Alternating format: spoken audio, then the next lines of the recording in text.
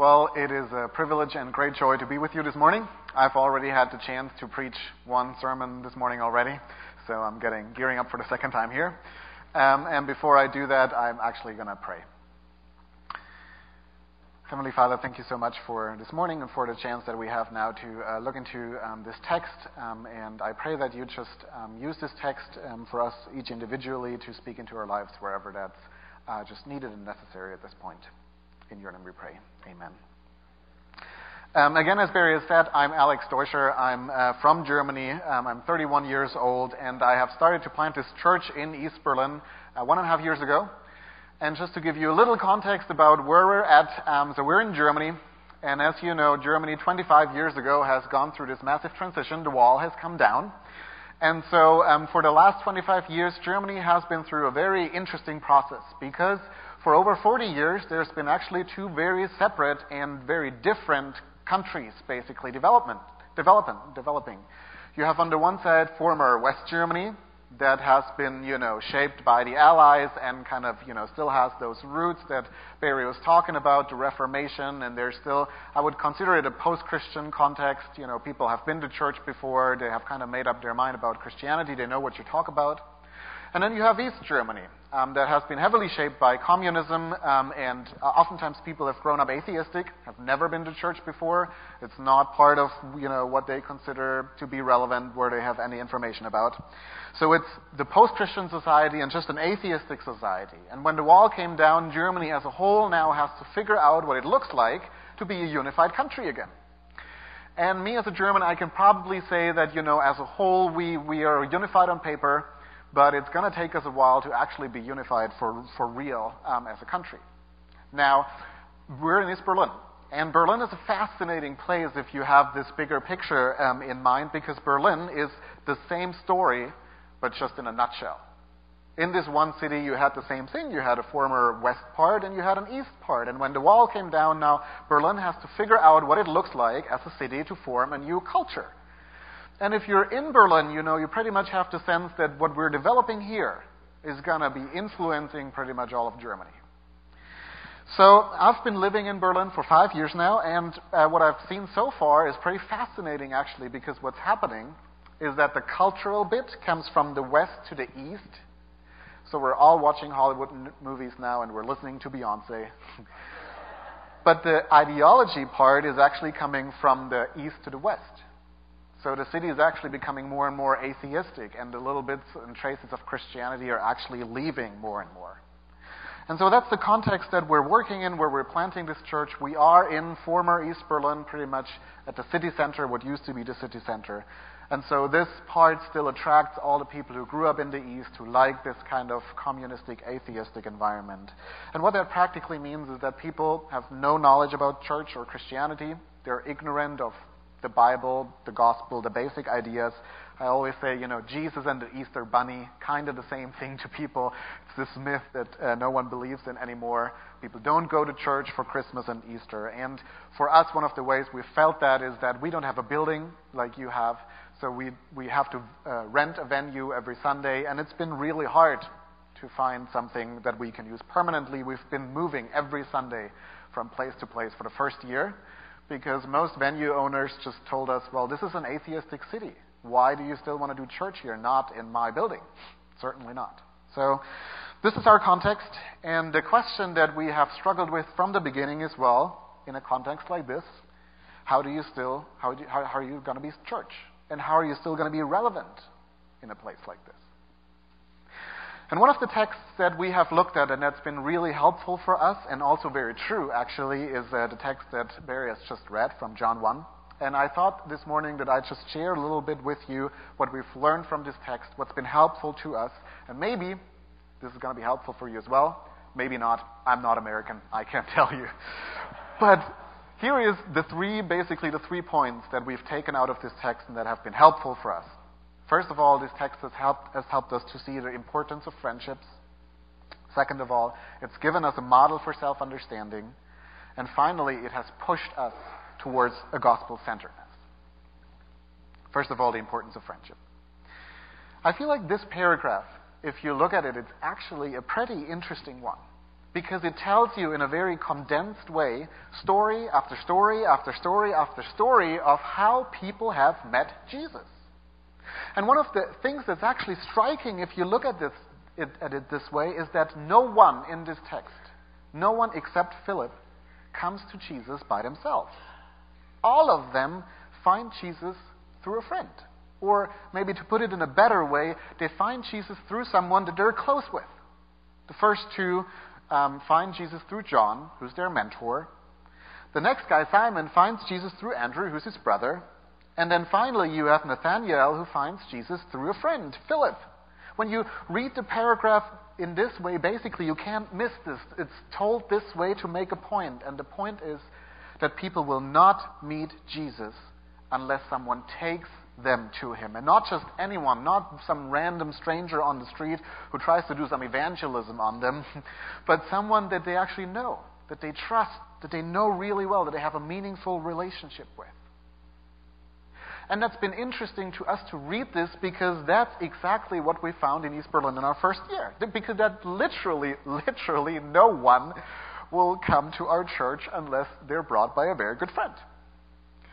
When you start a church plant like we do, it's a little bit like a business in that you're trying to get the word out. You try to create awareness for this thing that you're doing. So we've done the usual things. We've created a website. It's a nice website. And then we've gone on social media. We do that in Germany too. And then, we've had the Sunday night service and we put out this sign, that says, here's going to be church. So come on in, happy, smile, welcome. And what we found is that literally no one came. No one in our context will go on our website. I can show you the stats. And no one Googles for church. Because in our context, the way people grew up is that even if they are searching spiritually, even if they go through a major crisis, a horrible breakup, the loss of a friend, they will not think, okay, well, Christianity might be something that I should look up. People just don't do that. It's not on people's radars.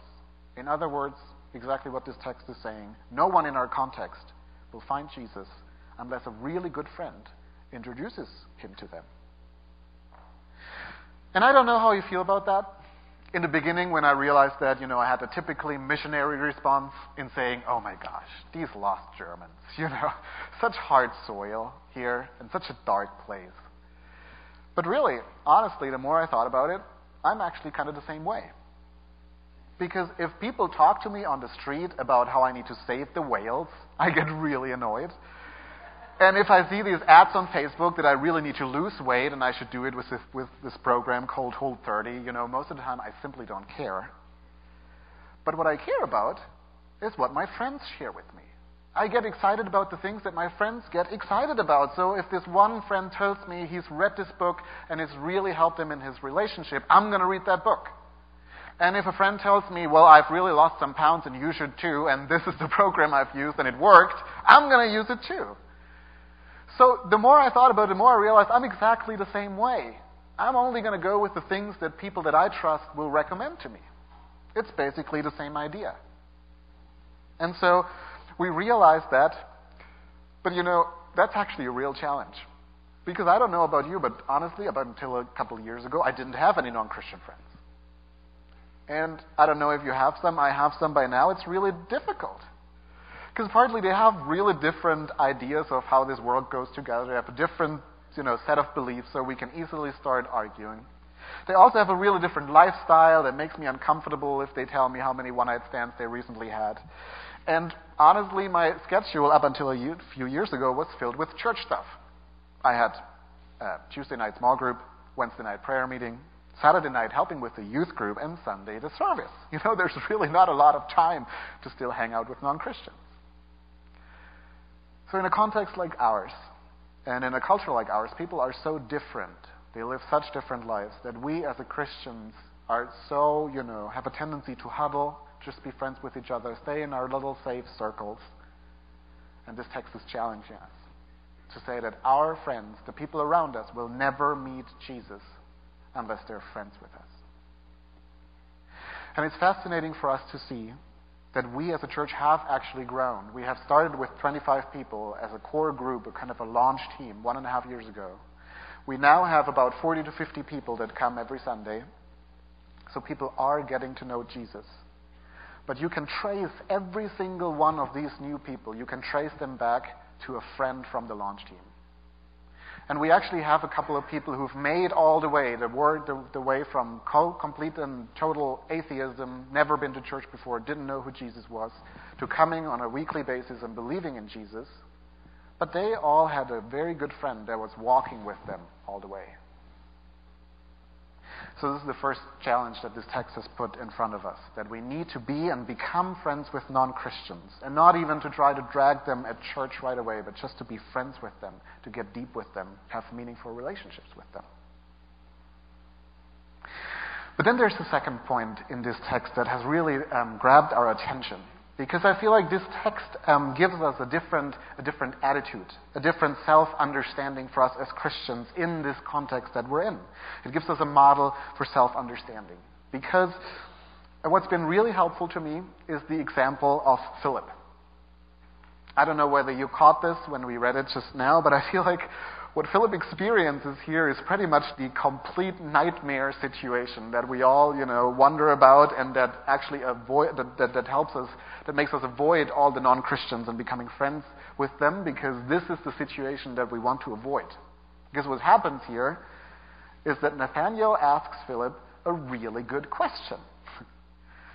Don't know whether you caught that, but basically what Nathanael is saying, he's saying, well, Philip, you know that the Messiah is supposed to be from Bethlehem. And you know that this guy is from Nazareth. So how could this possibly be the Messiah? That makes no sense to me. That's a really good question. And I found it fascinating to see how Philip responds. Because Philip doesn't say, all right, well, you just have to come to my Bible study and we're going to explain it all to you. It's all going to make sense to you. So, I'm just going to start explaining to you how this actually works. And then he also doesn't say, well, what's your solution then? Well, yours doesn't, who do you think the Messiah is? Your solution doesn't make sense either. So he doesn't fight back. Basically, what Philip says is, I don't know. I don't know. It's a really good question, but I'm positive there's going to be an answer. So let's go and let's find it out together. Philip shows a self-understanding, an attitude that we have actually found key in reaching our culture. And it's the attitude of, I haven't it all figured out. I'm not the guy with all the answers. In some ways, I'm just as clueless as you are. In other way, he identifies himself with Nathanael. He puts himself on the same side. He says, you have questions, I have questions. You have doubts, I have doubts. But let's go and let's find it out together. And honestly, that is quite different than what we probably most of the time do. I don't know about you, but I felt that we, as Christians in Germany, we don't identify at all with the people around us. We do quite the opposite. And one way you can see that is in the language we use. We talk about us and them. We talk about us, the good Christians who understand the truth. We got it. We figured it out. We're so glad we're saved. And then there's them.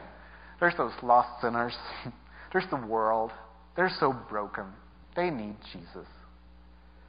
Oftentimes we don't identify at all. Actually, we do the opposite. We create this huge gap between us and them so that we can show who's right and who's wrong. And even if we turn towards them, we do it with this mindset of we need to reach the world. We need to help them, those lost sinners. We need to give them the truth. And the way that comes across is that we kind of bend down to them. Us the saved, you the unsaved, we bend down to help you. And so we call them, if they don't respond, we just call them the hard soil.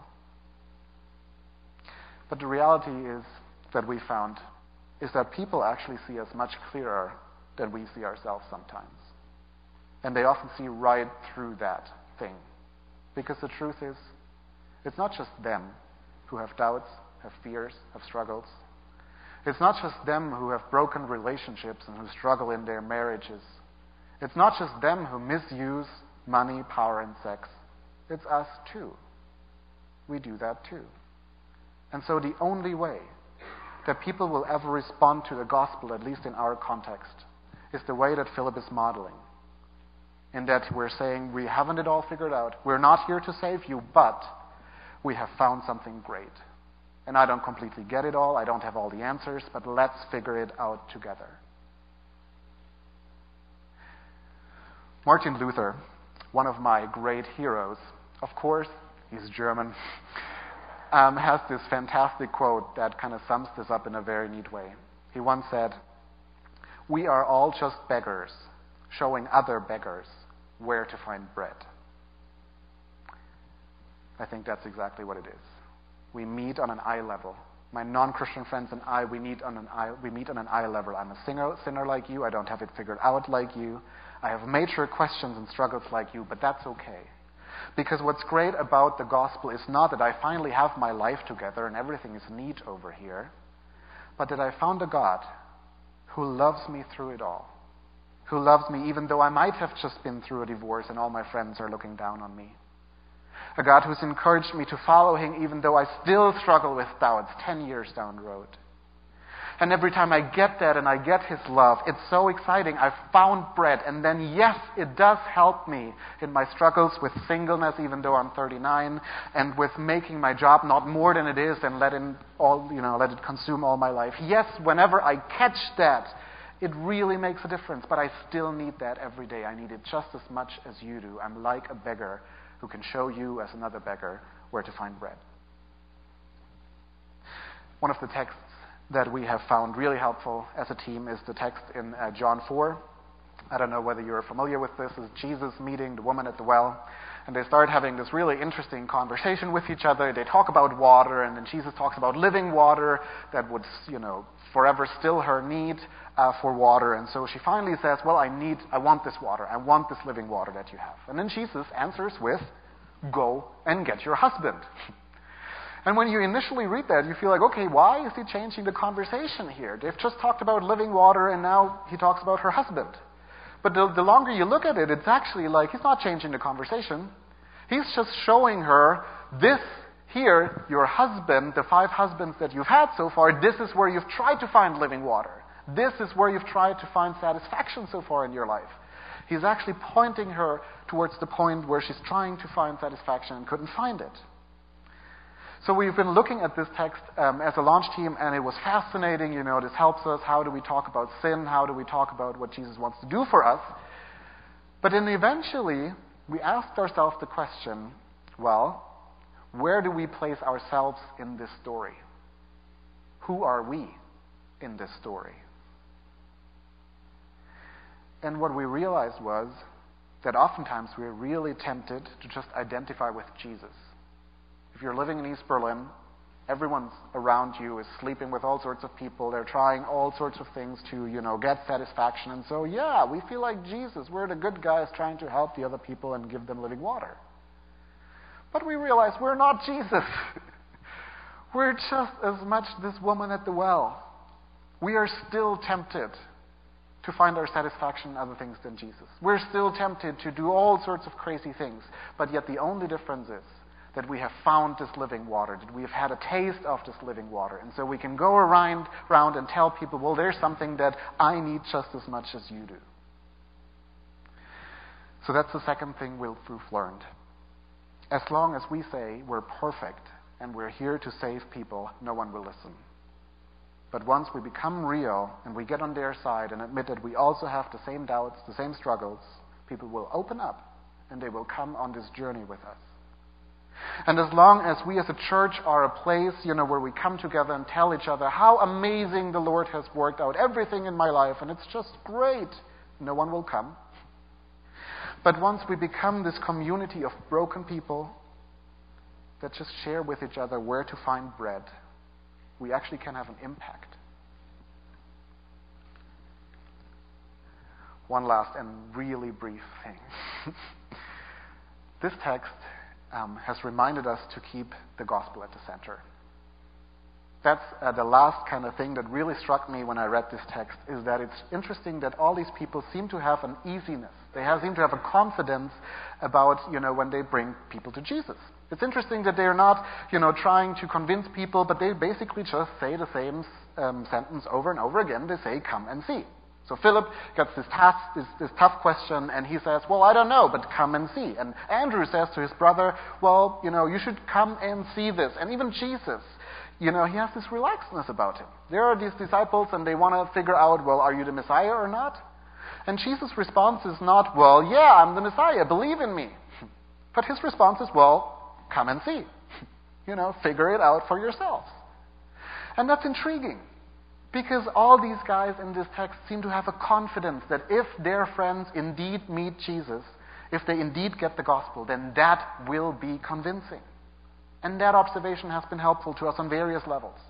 First, our church doesn't need to be all about the excellent music, the care for the poor, the faith and the arts. Those are all good things, and we do all of them. But what's going to be really intriguing to people and what's going to make them come, stay, and actually believe in Jesus is not all these great programs. It is Jesus. That's the only thing that's really attractive about our faith. And then the second thing we've taken out of this is that what that practically means is that for us as Christians, the key task is to have Jesus at the center, even for us.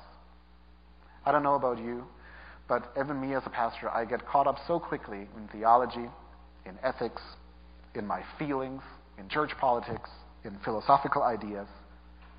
In the end, this text is a great reminder that what makes us enjoy our Christian life, what's at the core of everything, is none of these things, but it's Jesus. And so, we are really excited to be partnering with you and to know that you are praying for us exactly in this way. And I want to encourage you, if you're in East Berlin, no one around you is praying, ever.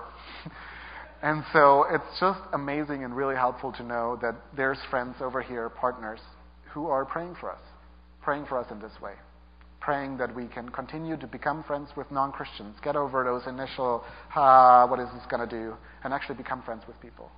That we can do so in a way where we're not trying to bend down to people and save them, but we can just be friends, as one beggar showing the other beggar where to find bread. And that we can keep Jesus at the center. Thank you so much. Amen.